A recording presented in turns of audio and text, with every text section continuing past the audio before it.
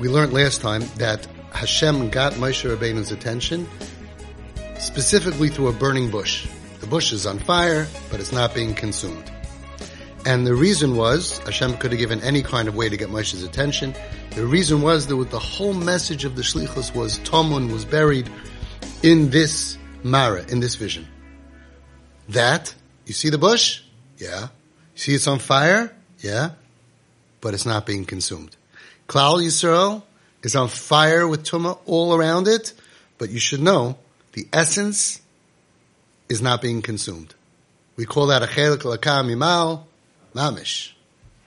And there's nothing wrong, and there's no damage to the Yid, even though they are memta shari Tumah, even though they're in Heferu bris milah, they stop giving the bris. That's what you need to know. They are worthy of geula.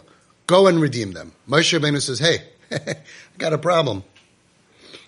You convinced me of this whole thing that they're worthy of geula from a sneh. Are you giving me a portable sneh? How am I going to convince them? They're going to have the same questions as I did. We are not worthy of geula because we're full of memta shari tumah, and it probably destroyed our essence. We became bad. Kids are going to clubs and kids are doing averis. They probably became bad. Their essence probably became spoiled and rotten. So very nice, you convinced me by a sneh, but this sneh, I can't carry a sneh. I can't carry a bush. Are you giving me little portable ones, or how am I going to tell them? And that's taka what happened when Moshe Rabbeinu came and he told Klal Yisrael great news. Higia zman geulaschem. Hashem came to redeem you. What was the reaction? Heich anu negalim. What are you talking about? Heich anu negalim. How could be redeemed? The whole Eretz Mitzrayim was full of our avodah zarah. It's impossible. And that's what Moshe Rabbeinu told Hashem, Hein lo yaminu li. They're not going to believe me. Hashem is interested in them. They're not going to believe me. So Hashem says, fine, you're right. He says, Moshe, what's in your hand? He says, a mata. Hashem says, throw the mata down. It turned into a snake. Moshe got scared. Listen to how beautiful this is. Moshe got scared. Okay, and Hashem says, go and take the snake into your palm of your hand. Biznavai, the tail, note that, turns back into a stick. Very cool. What exactly happened here? Hashem just was like, wow, that's right. I don't know how I'm going to convince them. Hey, Moshe, what do you got in your hand? A stick. Oh, great. I got a great stick trick. Whoa, what a coincidence. I'm so happy you have a stick in your hand. Now I got a great trick. And he's scared. He gets scared that the stick turned into a snake. Why did you get, in the middle of talking to Hashem? In the middle of talking to God, and you're going to get scared of a snake? What scared him? And how come when he told him to take the snake, why didn't he take it by the face? Why did he have to go to the tail? And what was the purpose of taking it back and it turns back into a stick? L'chaira, because he needed a stick back for the next show. The real wow would be that the stick turned into a snake. The fact afterwards that he got it back to a stick is not the wow, l'chaira. In fact, when he turned the stick into a snake by the Chatume Pare, they also, magicians knew the stick trick. So, l'chaira, that was the big trick. Stick turns into a snake. Everyone clearly says, ooh, wow, we never saw this one before. And that's going to convince them. But really, why would that convince them? The Egyptians had the same trick. And, again, taking it back, according to Pashup Shat, is just to get your stick back for the next show. Says in the Siva Shalom, listen to this, beautiful. The point of the trick wasn't just to wow them with a trick. The point was to answer their question. Their question was, Heich anu nugalim, how could we be redeemed? We're bad. We're not who you think we are. We changed. Our essence changed. We're not Bnei Yaakov anymore. We're not the children of the Shiftei Khan. 210 years, we lost our value. Heich anu nugalim, how can Hashem really have sent you to redeem us? Us at the club on Friday night, doing all the Averis, smoking up and whatever, and Mashiach comes and says Hashem wants you. They're not going to believe it. So I'm going to show them a magic trick, and they say, whoa, you must be either a great magician or a messenger of God. No. The magic trick answered their shaila. How? Says the Nesiv Shalom Ga'ainis. A stick has two words that describe a stick. There's two Hebrew words to describe a stick. One is makal. One is mata. A makal is a stick that's used to hurt people. A makal chayvlin. You bang someone on the head. A mata is a stick that's used like a cane, she'alav nishanim, that you rest on it, and it helps you stand, it helps you go in your life. The makal comes from the olam hachurban. The mateh comes from the olam habinyan. It's helpful. Kadosh Baruch Hu says, of course I know what's in your hand. I know it's a stick. What kind of a stick do you have in your hand, Moshe Rabbeinu? Moshe says, a mateh. A stick that's used for binyan. It helps me walk. It's not something that I use to hurt people. It's not from the olam hachurban. It's not the ligenstecken that the Rabbeim used to have in yeshiva when you told a lie. It's a mata ma'olam habinyan. Hashem says, take that good mata that is used to be helpful and make the world a better place and throw it into the artzius. Throw it into the artzius is a lashon of the depth of the tumah. It's called artzius. And what happens? That same beautiful mata that was good turns into a seething, angry snake. The snake, he says, has no purpose. It's all olam hachurban. A cow you can plow with. A dog has value, as we know. But a snake has no value, even though I know one kip that he had an 8-foot snake as a pet. It has no value in this world. And that's what scared Moshe. He wasn't scared of the snake. He was scared when he saw something so good that he knew so well and it helped him so much turn into something so angry, so bitter, so horrible, wanting to bite you and destroy you. Like we see our kinderlach, that when they were in 2nd grade, in 4th grade, in 6th grade, they're so cute, so wonderful, so smart. Olam habinyan. And they got thrown into a world of artzias. And some of them become so bitter, so angry, like snakes. They want to destroy us. They want to kill us. They want to destroy Klal Yisrael and burn down the whole village. As the famous story says, the famous Vart. I don't know where it comes from. It takes a village to build a child, and a child that does not feel the warmth of the village will burn down the village to feel its warmth. The child who feels abandoned by us will burn us down, burn it down. Everything, Torah, community, Hasidus, Litvish, burn it down. Burn down the family, the community, out of pain.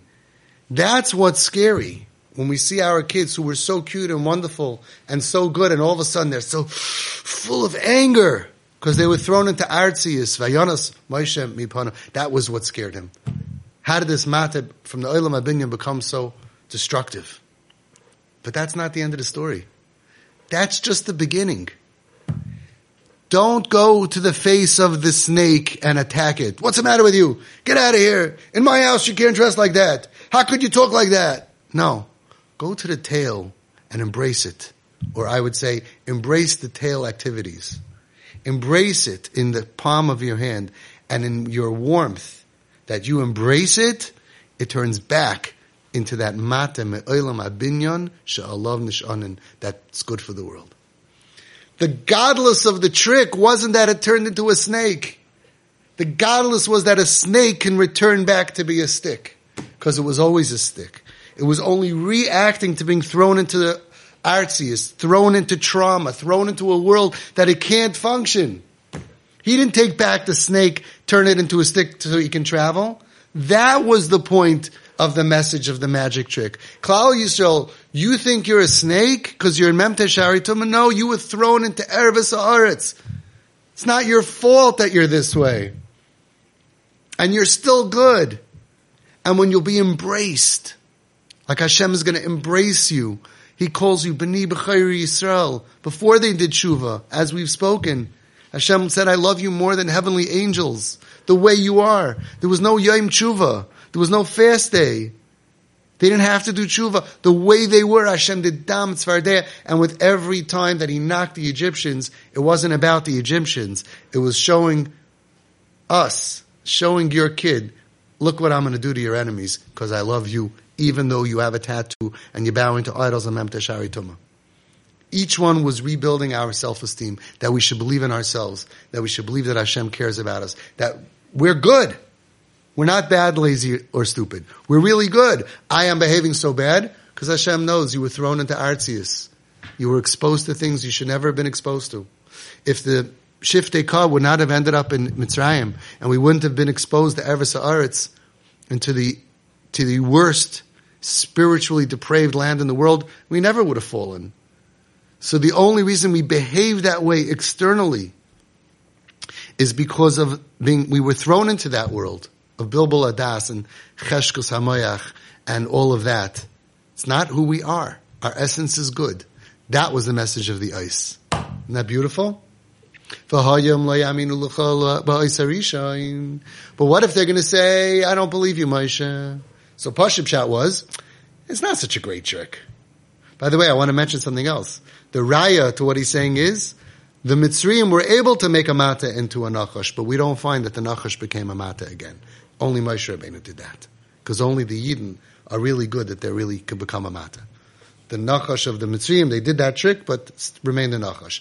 I don't know if that's true. Maybe somewhere you'll find that it returned. I've never seen that. So l'chayre, that's a difference. So Pashut Pshat is, well, what if they're going to say, that's a nice trick, but I've seen that. I was on Broadway. I saw that trick already. I think the Egyptians do that one also. That's nice, but it's not so amazing. So Hashem says, I'll give you another trick. No. That's looking at it like a third grader. Nesiv Shalom says,